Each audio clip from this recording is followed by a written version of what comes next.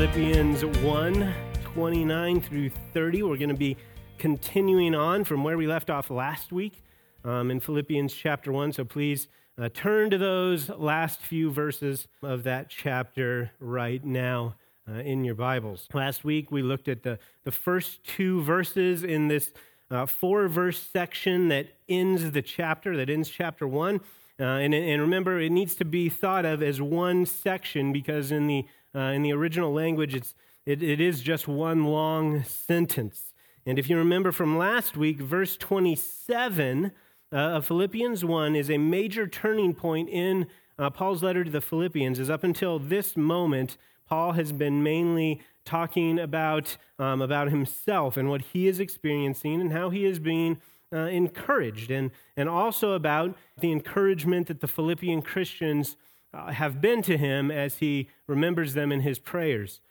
It isn't until verse 27 in chapter 1 that Paul finally gives the Philippians an imperative to obey, a direct instruction on what they are supposed to do or how they are to live. And that instruction that he gives is that they are to let their manner of life be worthy of the gospel. And so hopefully you remember that from last week, because that is the imperative. That is the main verb that governs the whole sentence that makes up verses 27 through 30. And last week we talked a lot about what that meant. So I'm hoping that you were able to listen to that message from last week, because it will be helpful for context for this week. So last week we saw what Paul is asking them to do is to live this present life, live in this life with the understanding that they are citizens of an eternal kingdom. They're not primarily Philippians, they're not primarily Romans, but that their true nationality is that they are citizens of the kingdom of God. And since God is their true king, they should be living their lives now in a consistent manner that makes it obvious to themselves and to others around them that this is what they understand, that they're ambassadors for Christ of an eternal kingdom. They do not seek to please men, nor do they need the favor of men. Their sincere desire should be to please their God, and it should be the same for us. And the primary way that we live a life worthy of the gospel, the thing that we saw last week that we talked about, that Paul desires to see most among these people, has to do with their relationship to the church, that they are standing firm. Remember, if you look at those words that Paul uses in verse 27, standing firm in one spirit, with one mind, striving side by side for the faith of the gospel. Christians are they should be walking together in true unity. And again, we talked a lot last week about what true unity in the church looks like and the confidence that comes to us as we truly stand together and are united in that same understanding of who we truly are and to whom we truly belong. That gives us confidence as we are opposed by many who do not understand the gospel and may in fact hate the gospel, those who lash out against the true Christ and against his kingdom and his kingdom principles. The fact that there is a whole world system that hates the true gospel and mocks and even makes laws against it and lashes out at the members of God's kingdom does not frighten us in any way. It should not frighten us in any way. As we look around at those who stand unified with us in our church, the members of our church, and we boldly speak up together for God's kingdom and for its purposes, it is a sign of our eternal salvation.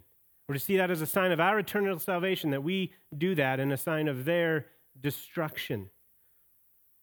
And as verse 28 says at the end, this is not just a circumstantial sign, something that's just there by accident, that takes place as a natural result of the actions that we do.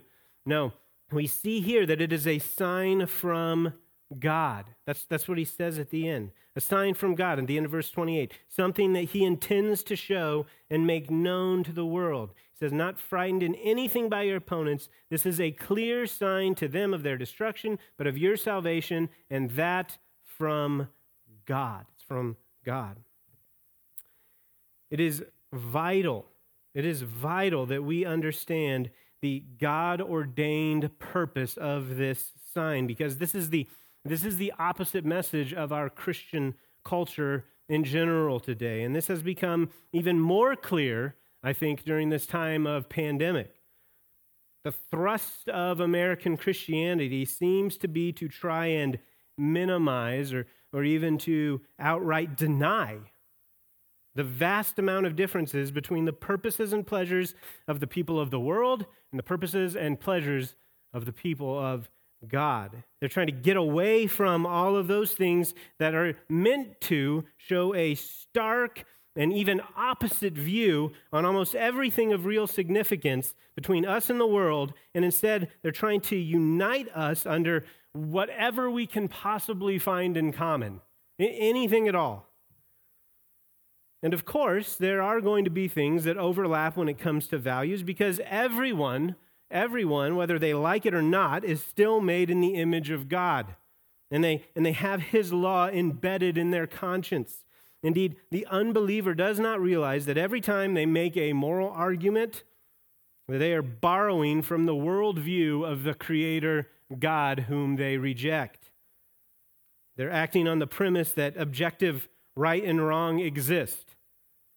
Even the people who argue against that demonstrate how reprobate their thinking is by trying to show that it is absolutely wrong to say something is wrong. So you've all seen that and understand that ridiculousness. So yes, we will be able to find an ally in the consciences of fallen men, as all people cannot help but demonstrate that they are made in the image of God in certain ways that they think, whether they like it or not.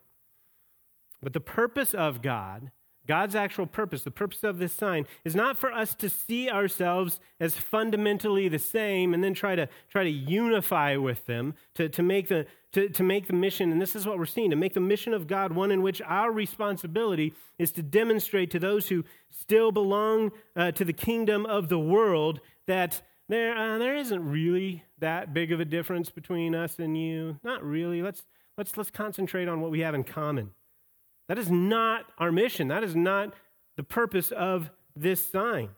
This seems to have become the mentality, and again, even much of what they consider the mission of what it is called to be the church in our country, especially at this time.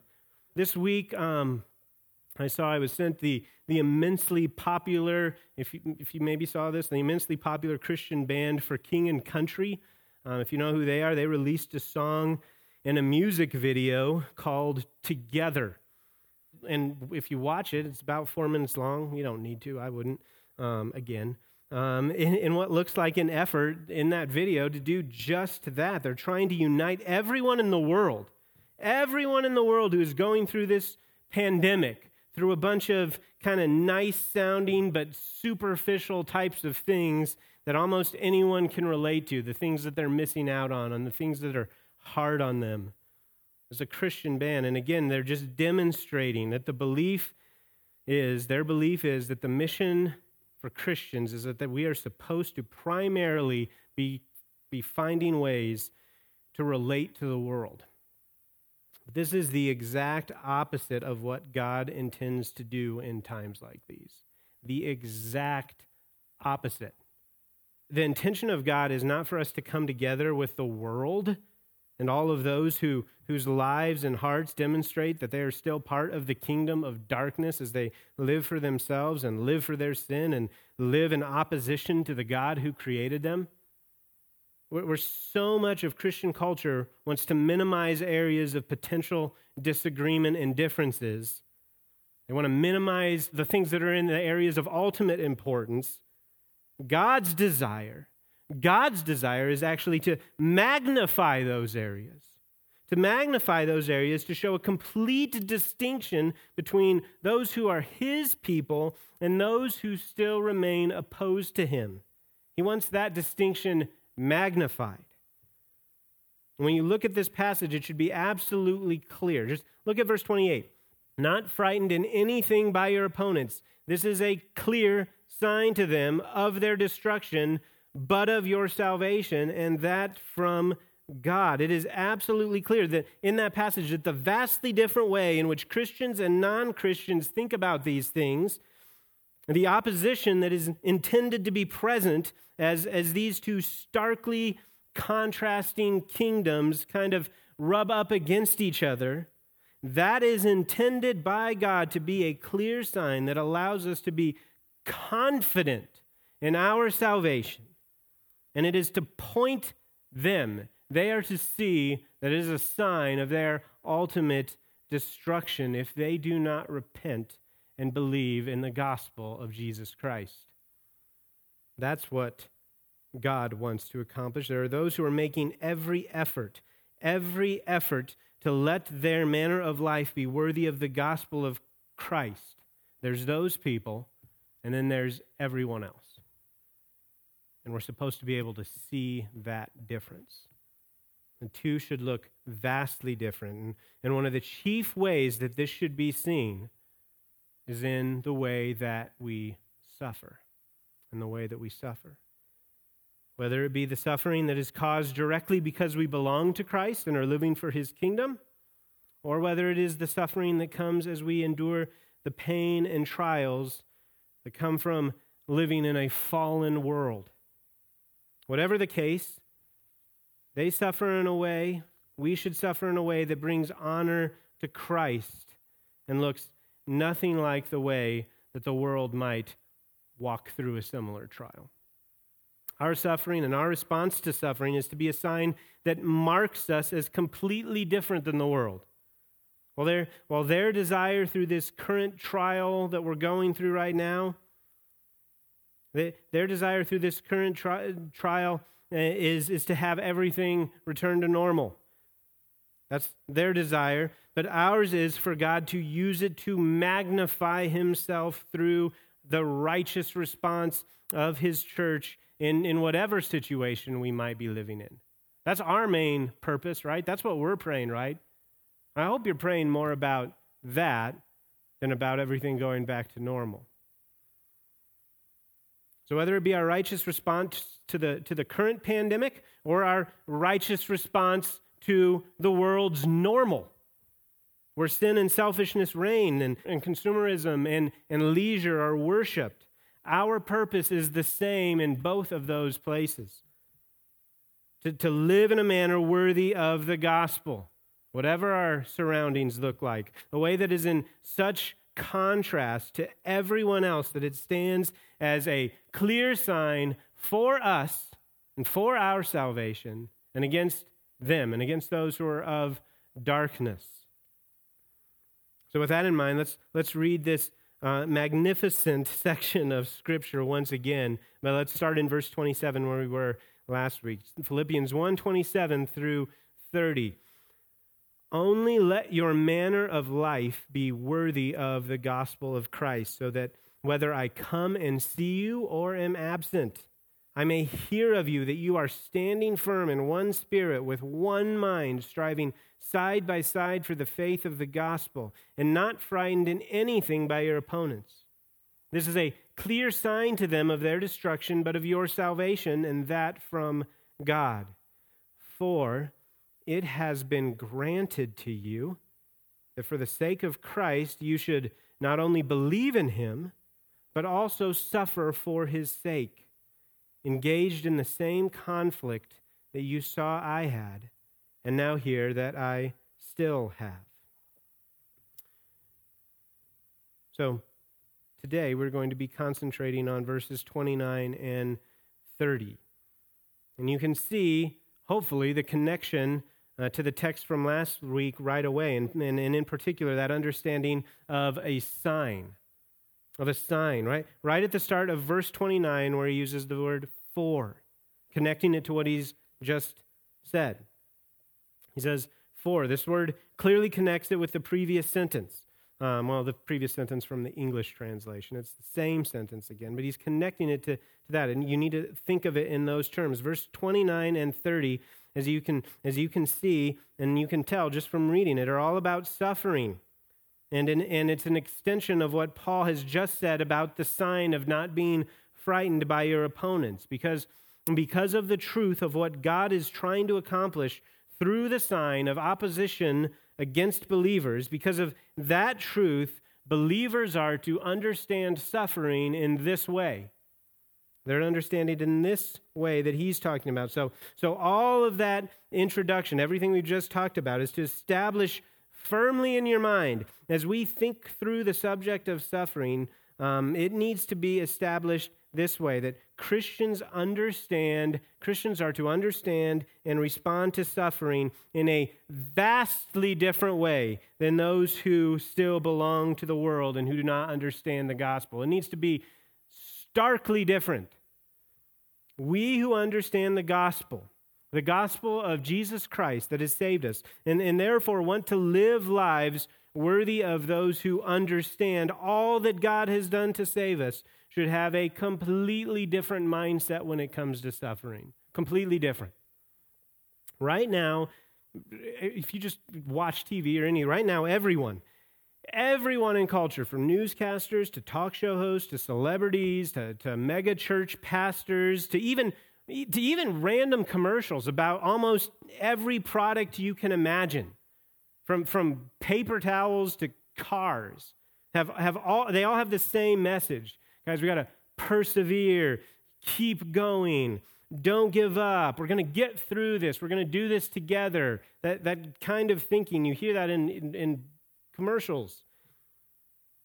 And their goal, the goal of the world that they have in coming out of all of this is something, like we said, is something along the lines of returning to normal. That's the goal. That's the end game. That's what coming out of this looks like. That's what we want, where we want to be, is to return to our normal, godless culture that we had before.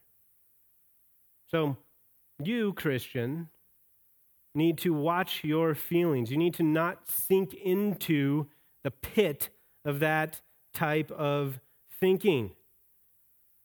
We have a vastly different understanding of suffering and the purpose behind it, or we should. Don't fall into the trap of thinking that we have anywhere near the same goal as the rest of the world. Nowhere near the same goal. God intends our understanding and our reaction to this to be a sign that demonstrates that we belong to another kingdom. They need to see that in us. The same way he intends for all of our suffering to point to this, he intends the same thing for this. So today, we're going to look at suffering. We are going to see three truths about the suffering Christian, which, when understood properly, will cause us to respond to suffering in such a way that the world will know that we are members of a very different kingdom with vastly different values and vastly different goals and purposes. That's where we're going today. What we need to understand about our suffering so that we can respond to it in such a way that we will receive confidence of our eternal salvation, and that those around us would see that they are clearly not part of the same kingdom as we are. So we're going to see that through three truths, 3 points, 3 truths about suffering that we need to understand, that we need to really believe, no matter how hard things get or how much we are tempted to believe otherwise. We must be convinced down at our very core that what this passage is telling us is true about suffering, really is true about suffering. If we are going to be able to let our manner of life be worthy of the gospel, then we need to believe these truths about suffering. We need to know that suffering for the Christian is, number 1, a gift of grace. Number 2, it's for the cause of Christ. And number 3, it is a privilege of participation. So the first thing we need to know is that suffering is a gift of grace. A gift of grace. Look carefully again at the wording of verse 29. Paul says, "For it has been granted to you. That for the sake of Christ, you should not only believe in him, but also suffer for his sake. But Paul has set up what he is saying about suffering in this verse with how he closed the last one, by referring to the sign represented in the believer's actions as they are opposed as being a sign from God. It's from God. Your suffering is from God. And this goes against our thinking just as much as it probably would theirs. That is the reason Paul goes into so much detail on the importance of understanding suffering as being from God.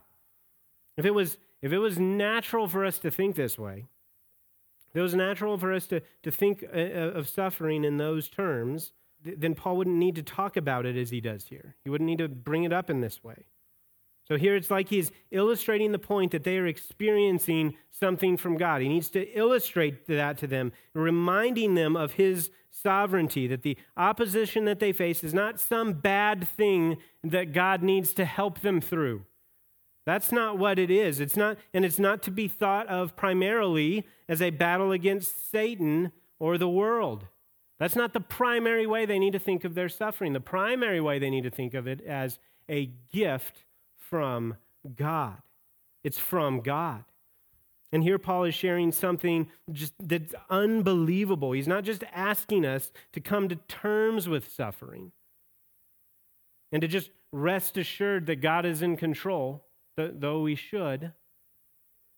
As glorious as the truth is that God is in control of all things and that all things are working for our good and for his glory, and as much as that simple truth should settle our hearts and allow us to go to sleep at night, no matter what kind of chaos and pain may be surrounding us, that's not what Paul is talking about here. We're not merely to see suffering as an indifferent thing that God is using for our good, as though God is taking something that only exists as an intention of bad by someone else and countering it with good, like he's responding to it. But this is typically as far as even some of the most mature Christians go in their thinking through suffering. They see suffering as a bad thing that a good and sovereign God will then take and form into something good for you. You're going to take the bad and make it into something good. But Paul right here is actually going beyond that. Don't get me wrong, there's a sense in which that's true. But Paul's going beyond that. He is saying that it's not that God is just fashioning something bad into something good for you. It's not merely that. He is telling the Philippians that they need to see the suffering itself as an actual gift, as a gift of grace. The actual pain, the actual suffering that you are going through is to be seen as a good and exceedingly gracious gift from God.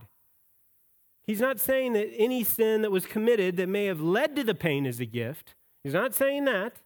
Not the sin that may have caused the suffering. It is the literal suffering that we go through, the experience of pain, the experience of loss that we feel, that very feeling that we generally try to overcome by telling ourselves that God is going to use the very thing that is causing this experience for something, and he's going to use it for something that's good. What Paul is saying here is that the suffering isn't just leading to something good.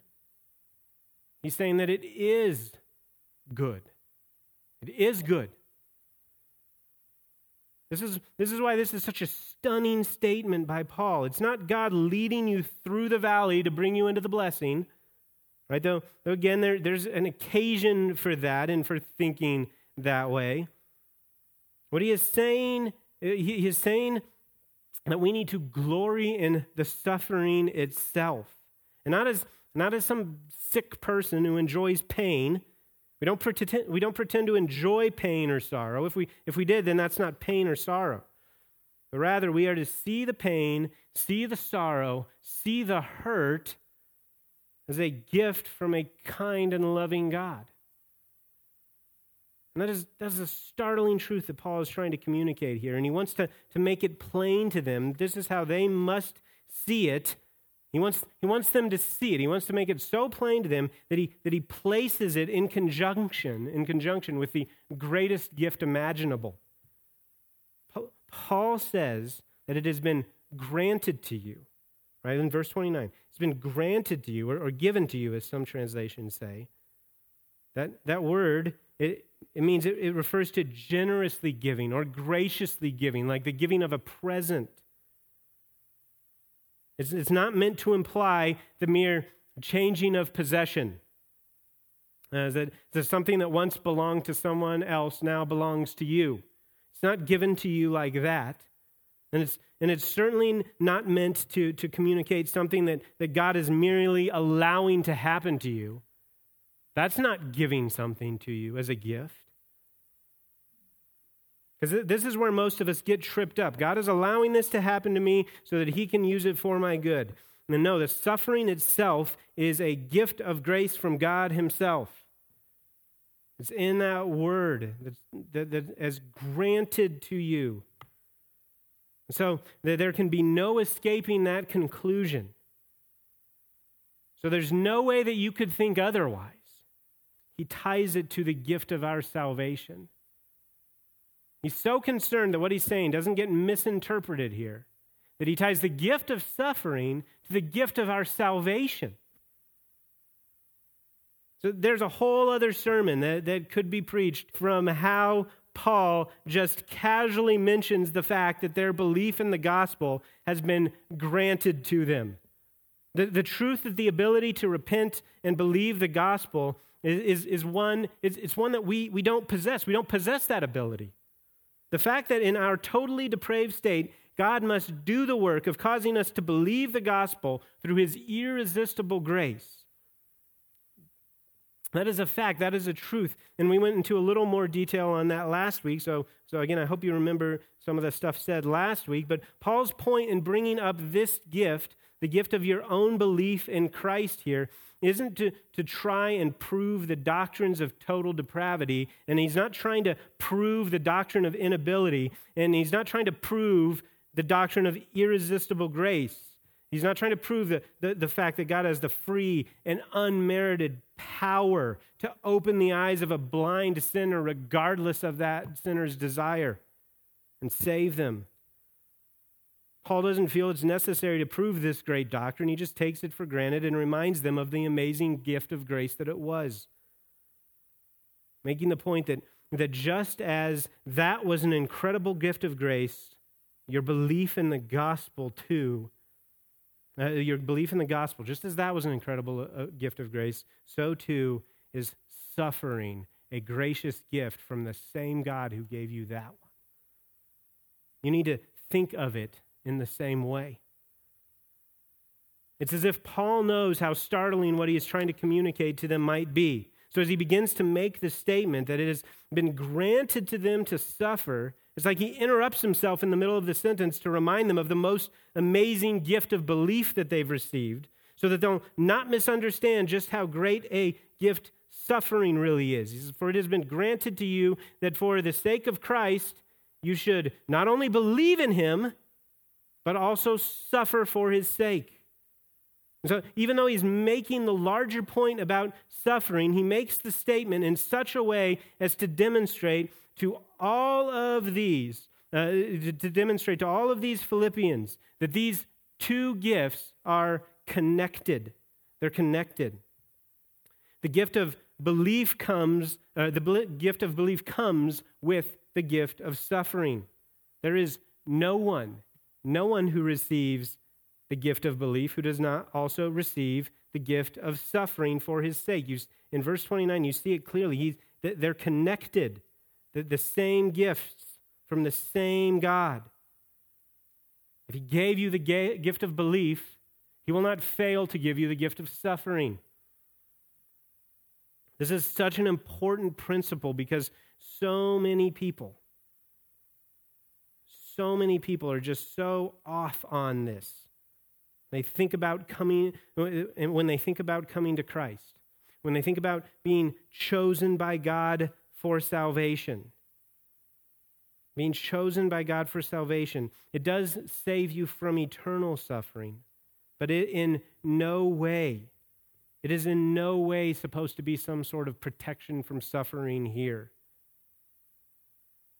In fact, it's not even that you'll just suffer less now. The call of God that saves you also calls you to suffering.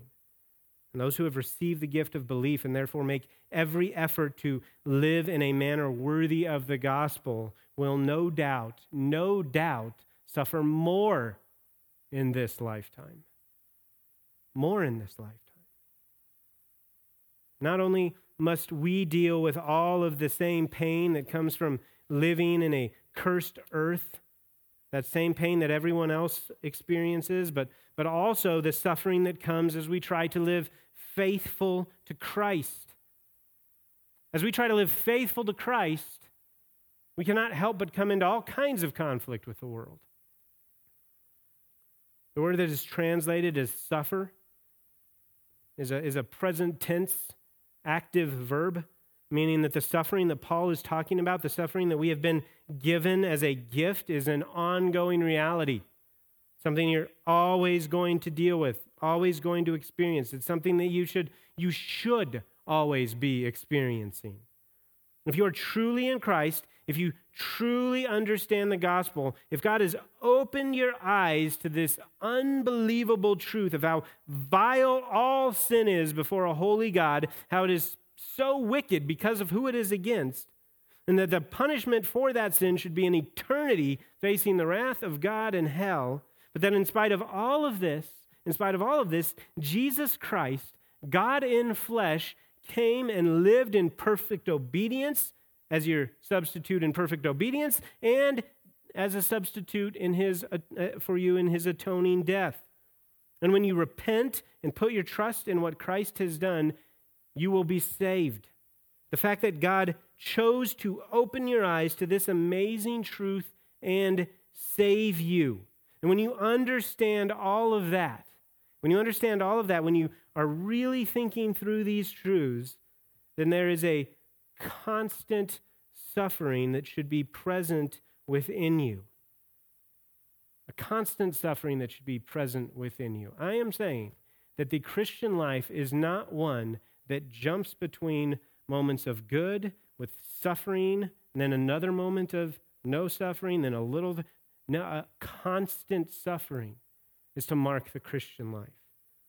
Constant joy also, not saying that that's not true, but a constant suffering every second you are living in this world. A suffering, and it's a suffering now that we have a great illustration of, because the world is only getting kind of the littlest taste of the type of suffering that a Christian should always be going through. Because right now, we are seeing in our country a bunch of people responding in all kinds of ways to this pandemic.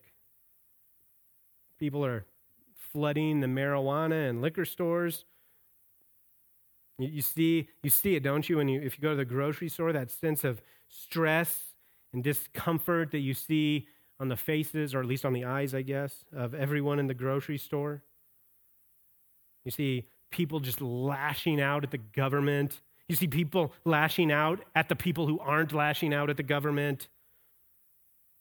There's just this overall feeling, even from the people who are trying to make the best of it, who are making jokes of it, this overall feeling in the world right now that this isn't normal. This isn't how it's supposed to be. This isn't right.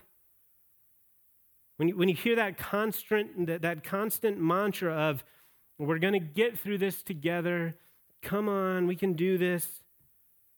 Right? There's this understanding that we're all kind of suffering through this together.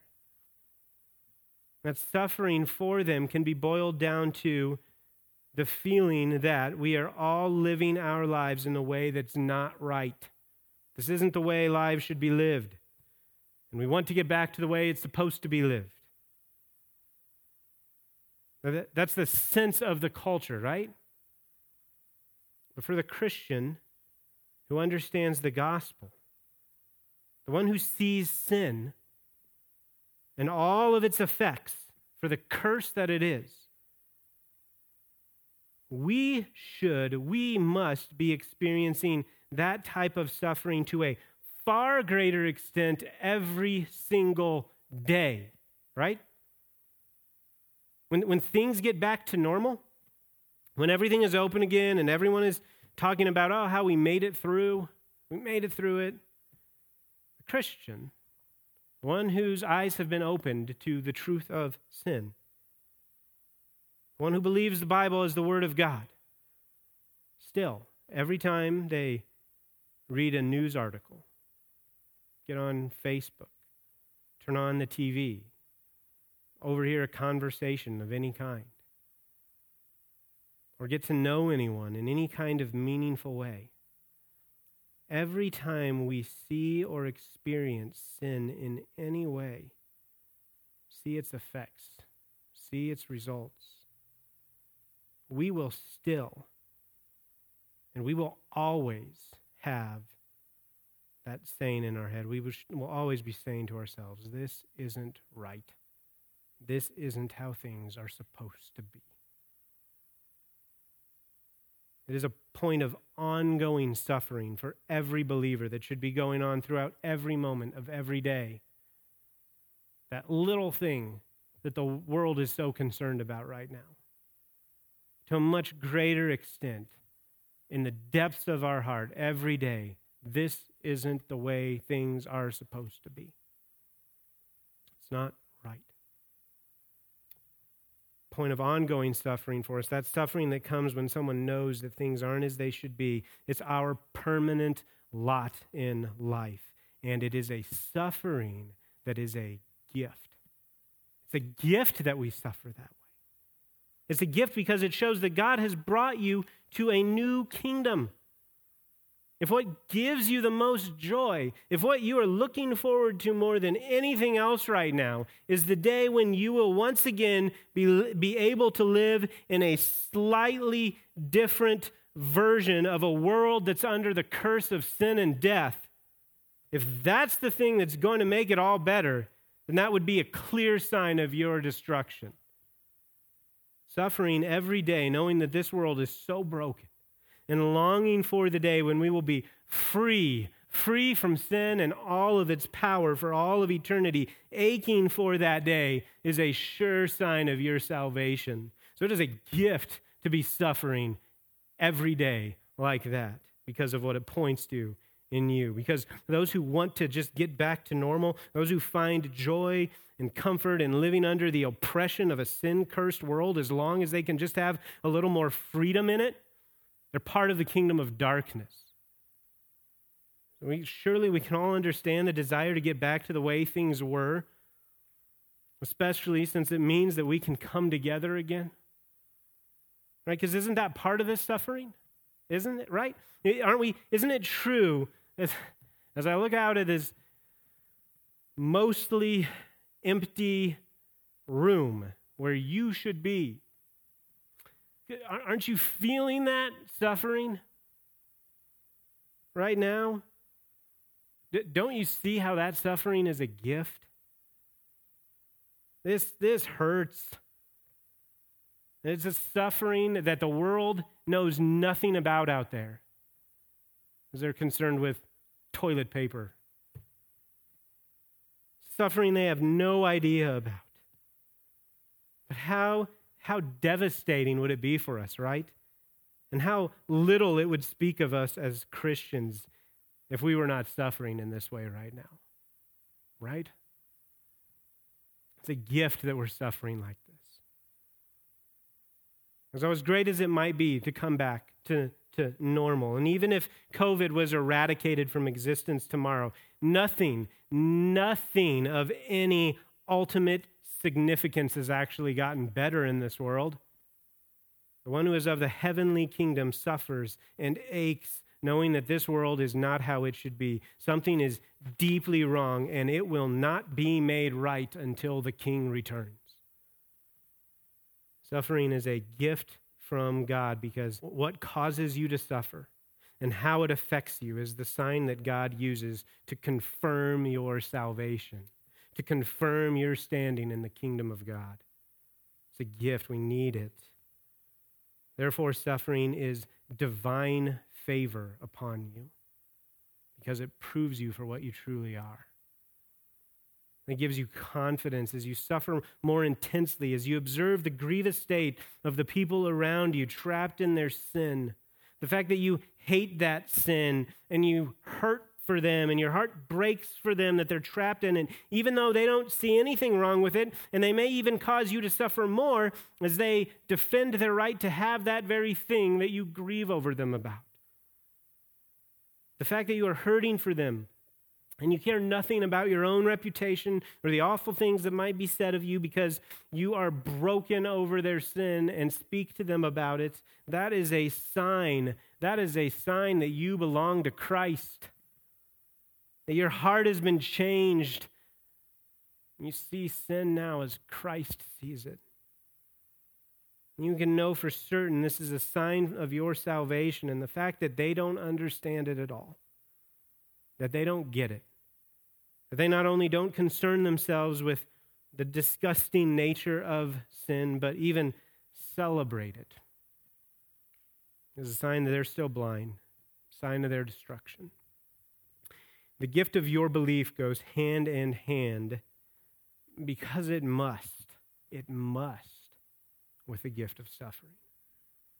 And suffering isn't just a gift as you observe what causes you to suffer, but also as you see your response to it. As you see how you respond to suffering. As we watch so many people just come completely undone and turn to almost anything imaginable to help them cope. Like we said, drugs, alcohol, just a mind-numbing, relentless pursuit of leisure. Turn to gluttony or any other sinful habit that allows them to get over this suffering or allows them to work their way through it.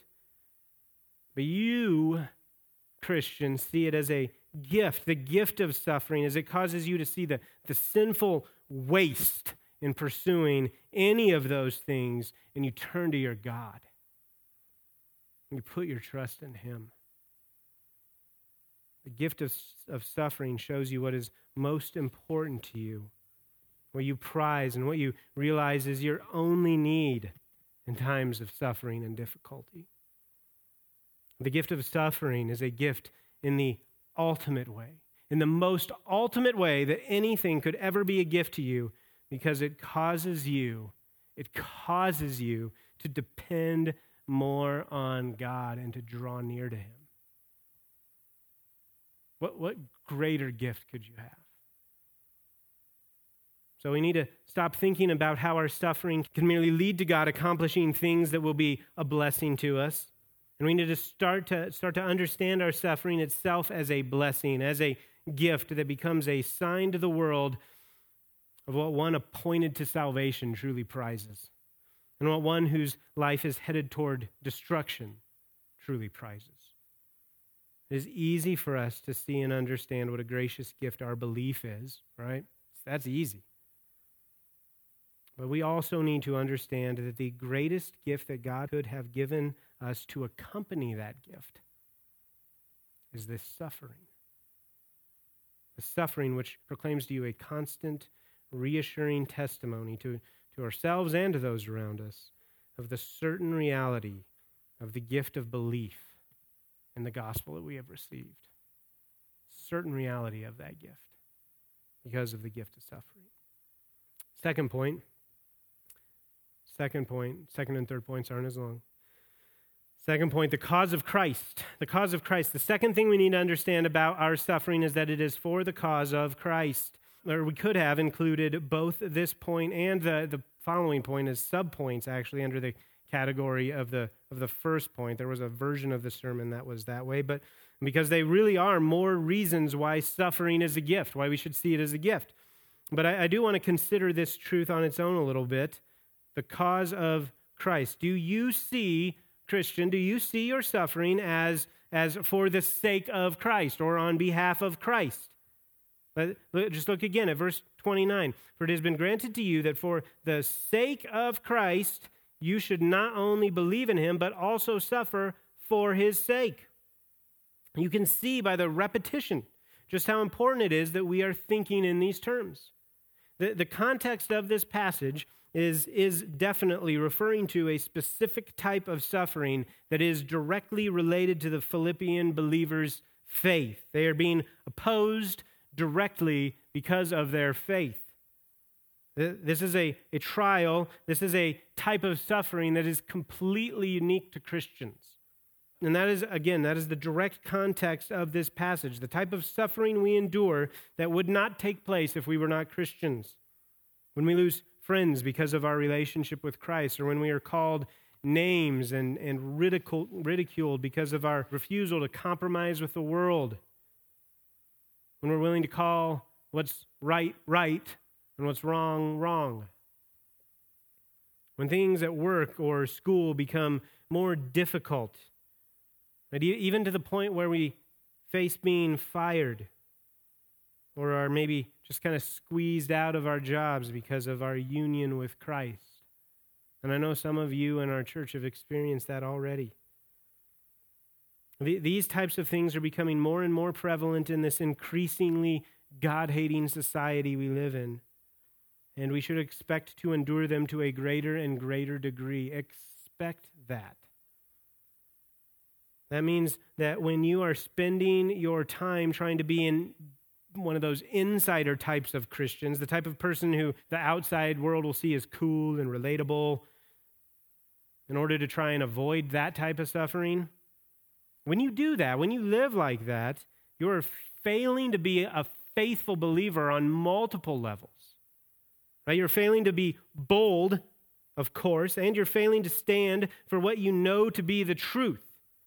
You're failing to rightfully acknowledge your allegiance to God, your allegiance to his kingdom alone. You're doing that by prioritizing the opinions of others and wanting to please them instead of God.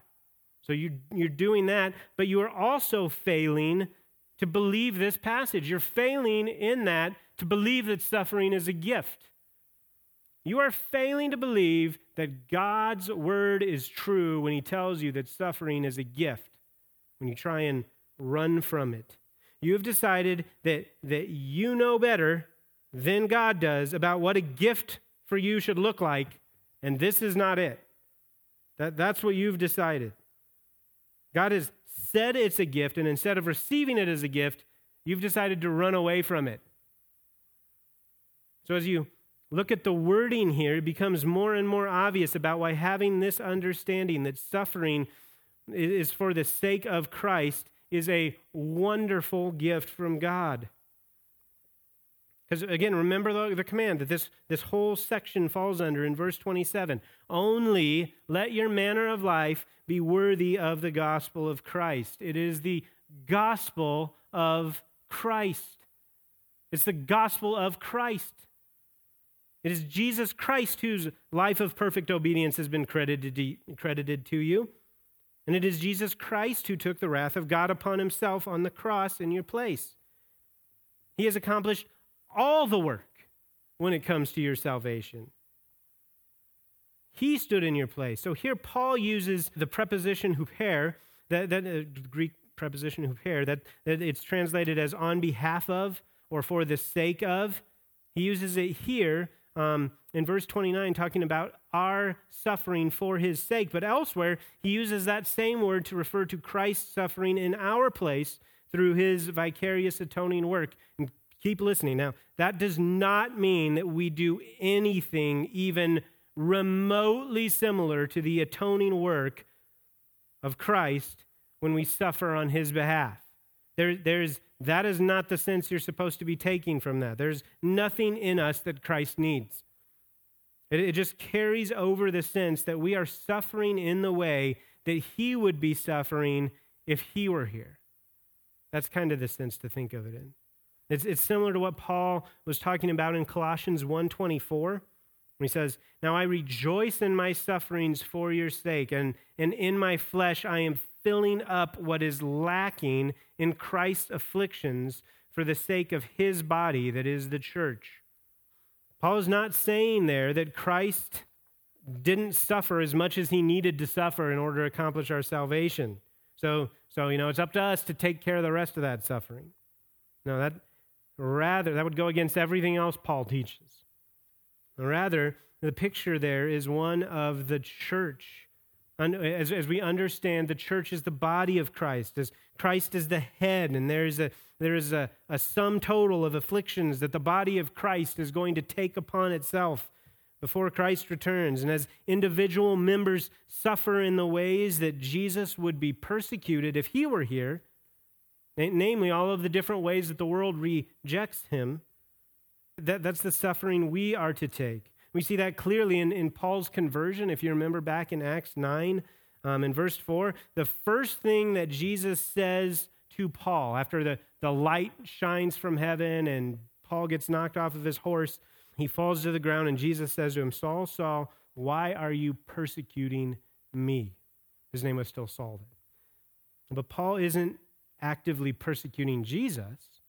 Jesus has ascended into heaven at that time. Paul's persecuting his followers, but Jesus is identifying that persecution as persecution to him, on him. So in our union with Christ, we are literally suffering on his behalf as his body, as the body of Christ.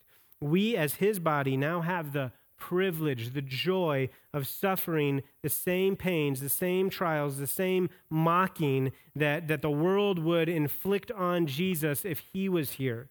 And since they can't lash out at the author of truth, they instead go after his ambassadors.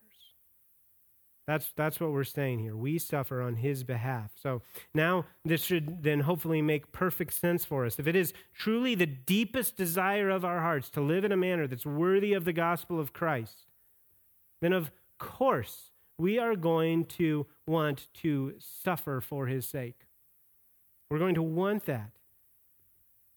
It should be clear and obvious that that is a gift, right? Because if there is suffering, if there is suffering on Christ's behalf that needs to be gone out there in the world, if there's suffering on his behalf that needs to happen out there in the world, then I want a piece of that. I want in on that. Why on earth would I ever recoil from that? If suffering for Christ must take place, if it is an essential component of the gift of belief, then I rejoice every time I see it in my life. Even though that it means that there's pain there, there is pain there, I'm always going to be overjoyed when I see it. Whether there's pain or not, because I know that this is nothing but assurance and a joyful reminder that I belong to him and that he has made me a part of his kingdom. I'm going to rejoice in that suffering. Even though this is, again, definitely in reference to the specific suffering that comes with persecution, I hope you can see, based on what we talked about earlier in that first point, that you should be able to see the sense in which the way believers suffer in every situation, how that can be and should be for Christ's sake. So this takes place as you respond differently in heart and attitude to the trials that everyone else goes through. Yes, there's certain trials that everyone, believer or unbeliever, is going to face. Persecution is unique to Christians, but even in those similar trials, we do it in a way that demonstrates that we belong to God. And again, the current culture the current way the world is a great illustration of this. Our reaction, the Christian's reaction to this really relatively small trial, when we are kept from doing all of those normal things because of, masks or social distancing or a government that's doing too much or not doing enough, depending on who you talk to. Our response to this tiny bit of suffering should not look in any way like those who are lashing out in anger and in frustration, and it should not look like those who lose sleep at night over their fear of their health or of the economy. It shouldn't look like either of those. In whatever small way we may be suffering, we embrace it as a gift where we demonstrate to all that we do not suffer the same way they do.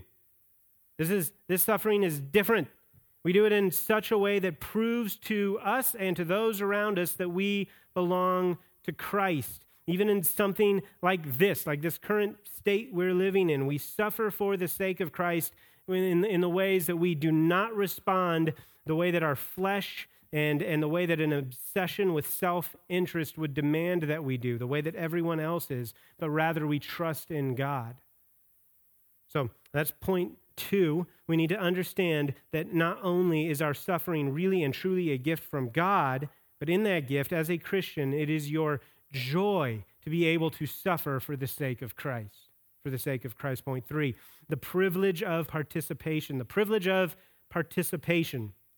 So the third truth that we need to understand about our suffering is that we do not suffer alone.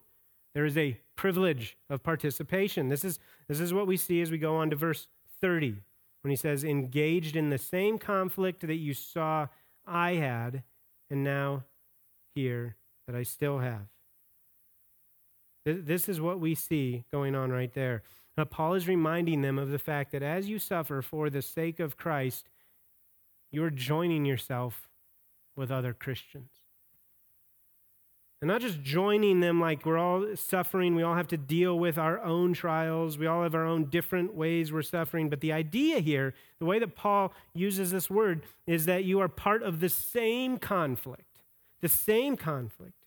It's not you're all out there fighting your own trials, suffering in different ways, but still all suffering. Paul is encouraging the Philippians that they are engaged in the same conflict that he is in. He isn't just saying that it's a similar kind of conflict, or even that it's the same kind of conflict. He is saying that it is the exact same conflict. Not the same kind of, but the exact same. Not even a separate version of it. He is speaking of a type of unity within the suffering. The unity within the suffering. He's once again speaking to the unity that we have in the church. Coming up again, as it so often does, the unity of the church. Another picture of just how deep that unity is supposed to be. It kind of goes back to that picture from Colossians 1. As the body of Christ, we are suffering. We are suffering as one body. The same conflict. Remember what we talked about last week, about what real church unity looks like. Right there in verse 27, standing firm in one spirit, with one mind, striving side by side. When we are living with that understanding of the church, then this is how we think of our own suffering. It's no longer just a personal suffering we're going through. We are so connected to each other. We're so connected together that when one part suffers, we all suffer. There's no suffering that you or I walk through that is not the suffering of the whole body. Paul uses the singular word for conflict here in this verse because he's trying to get that point across. It's not you're suffering in the same way that I suffer. He's not saying like maybe we would often say, hey, don't worry, I can totally relate to the suffering you're going through because I've gone through a similar thing before. It's not that. We are not talking about mere empathy in the body of Christ. It's greater than that. We're not trying to relate and place ourselves in each other's shoes. We're talking about really suffering together as one. The language of empathy does not describe how the body of Christ should function. Because it's not how we talk about our own bodies, right? If I fall down the stairs of my house and I break my arm when I hit the ground, my brain doesn't think, that's too bad for my arm. It's connected. My brain tells me that something is wrong with my body. My whole body is being affected. I can't just tell myself that it's just my arm and I should stop worrying about it so much. The suffering is all of ours. It belongs to all of us as a group. Paul sees the suffering that the Philippians are going through as an extension of his own suffering. He says, you are engaged in the same conflict. Literally, the exact same conflict. Not a similar kind, but the exact suffering that you saw I had, and now hear that I still have. And the fact that it is the same conflict would cause them to reflect then on two important realities, I think. First, they could be encouraged by the fact that the Apostle Paul, who they were eyewitnesses of his suffering and conflict, that he went through. They can be encouraged by what they saw in him. Right? If you remember back, and for the sake of time, we won't turn there, but look at Acts 16 sometime, verses 20 through 24. That's where Paul and Silas are in Philippi. Acts 16 is where Paul and Silas visit Philippi, and after casting out a demon, they are beaten with rods by an angry mob, flogged and thrown into prison. And those who would make up the Philippian church it's being written to now would have seen that or known of it. That would have left an impression on them. Just like when we see someone responding faithfully through suffering, when they are acting like they understand and know it to be a gift, and you can see it in the way they suffer. That leaves an impression on us. And that's what they saw in Paul as they endured all of that. And then later that evening, even as Paul and Silas are beaten and bloody and lying in prison, they're praying and singing hymns. That's the testimony that the Philippians have of the suffering they saw in Paul. And after witnessing such faithful suffering and being able to call that experience to mind, for the Philippians to hear that man say, that man who suffered in that way, what you all are going through, that's an extension of what you saw in me. What an encouragement for them. If you saw Paul suffer as faithfully as he did, if you witnessed that, then wouldn't it be just about the best thing you could imagine to hear that man confirm that you share the same faith as him? You share the same faith as him by claiming to be a participant in your suffering. How encouraging it would be to hear that. So they're encouraged by it. But second, the other thing that they would hear in this statement from Paul is the reminder that the suffering is ongoing. As he says, the same conflict you saw in me and now hear that I have. The conflict I still have. So just like he has already indicated by his verb usage above, Paul now exemplifies as he draws the attention to himself that the gift of suffering is not one that I left there in that prison cell in Philippi. It's ongoing. It will remain with him always until his death. And he is not only merely okay with that, but he embraces it as a gift. And that is how we must also. Even though the Philippians were not yet facing that flogging, the imprisonment that Paul had, he sees all suffering for the sake of Christ as part of the same suffering as the body of Christ. One Christian brother, even today, might be imprisoned overseas, maybe facing death at the hands of his government, suffering that way, and some believers may just